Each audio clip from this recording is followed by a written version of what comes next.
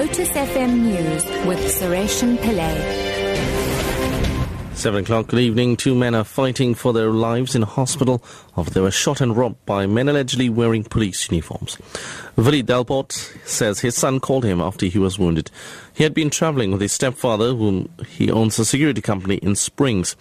According to eyewitnesses on N Street, 6 men wearing police uniforms and bulletproof vests boxed in a red BMW and started shooting at the occupants. They then pulled them out and took out a bag from under the passenger seat. Police say the 2 are being treated at Mill Park Hospital. Police have launched a manhunt for a 3rd suspect following an attempted robbery at a filling station near Cape Town International Airport. 1 suspect was shot dead and an accomplice wounded during a shootout with security staff. Lynn Aronsa reports. The petrol station has been cordoned off as the body of the deceased suspect lays covered next to what was supposed to be their getaway vehicle. Eyewitnesses say they were unaware of what was happening until a number of gunshots were heard. Members of the police are still on the scene collecting any evidence that may help with their search for the 3rd suspect. It is unclear whether the suspect escaped with any valuables. Lynn Aronsa, SABC News, Cape Town. Deputy President Cyril Ramaphosa says government has taken measures to curb challenges facing Eskom, South African Airways and the South African Post Office. Ramaphosa was updating the NCOP about turnaround strategies for state-owned enterprises.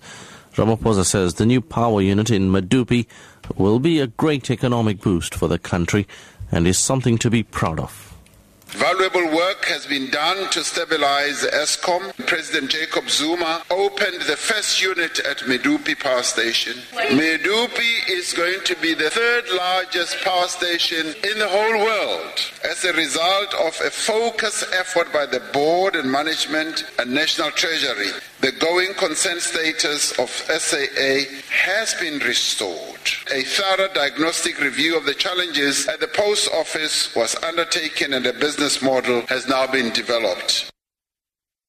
And finally, Wikipedia has banned hundreds of users from posting promotional articles online without revealing that they had been paid to do so, breaking the site's terms of use. The BBC's Peter Bowes reports. After an investigation lasting several weeks, Wikipedia says it's blocked 381 user accounts that were being used in misleading or deceptive ways.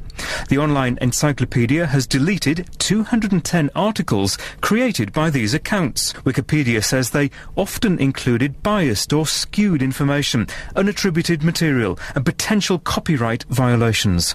It's thought that many of the suspect accounts were operated by the same person. Top story at 7 o'clock. 2 men are fighting for their lives in a hospital after they were shot and robbed by men allegedly wearing police uniforms. I'm Sureshan Pillay, back at 8.